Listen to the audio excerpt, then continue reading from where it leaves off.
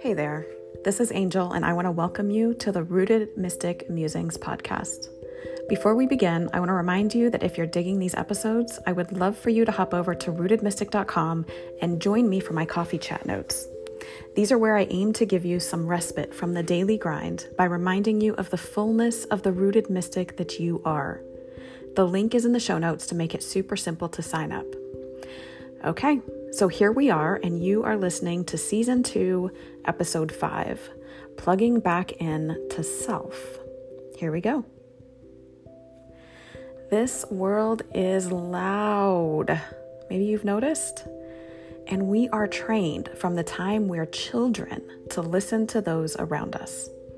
We're taught to sit still, to be quiet, to listen to all the bigger people around us who, ostensibly, know better than we do. Many times, they legitimately do. After all, you learn not to touch a hot stove by someone who knows better telling you why you shouldn't. Or you touch the damn thing and you learn the hard way.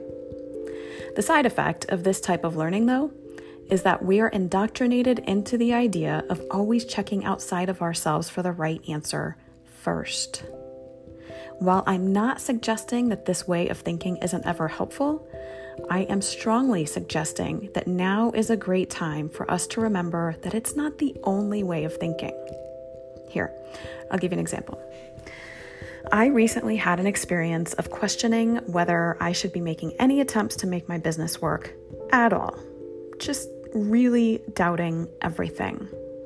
I was doubting how my newsletter sign-up page looks, what my newsletter is about, how I create and send it out, whether there's anyone out there who even really resonates with my message. You know, minor details.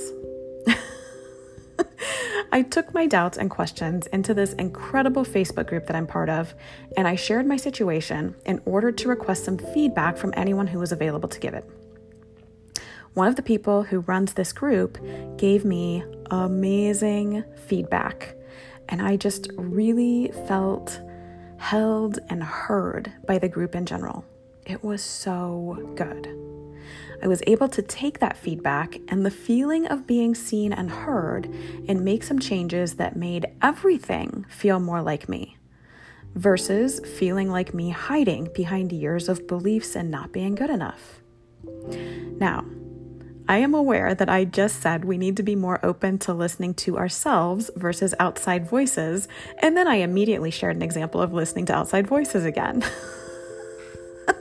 That's kind of weird, right? Except that what that listening experience gave me was a heart-opening reminder that I have the ability, and I'd argue the responsibility, of choosing carefully which voices I'm allowing in and which I don't. But not only that, just recently I had also started questioning something else in my business, and my first thought was to check in with a few different friends and see what they thought about my decision. Facepalm.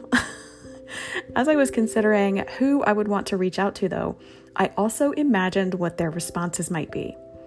When I came to a response I didn't love, get this, I stopped and laughed. I thought, well, okay, what would I want her response to be? And once I had that answer, my next thought was, well, why don't I just give that to myself? And that's how this works. As we are seen and heard, we are relearning how to see and hear ourselves. As we do that, we're better able to bring forth what we came here to do and who we came here to be.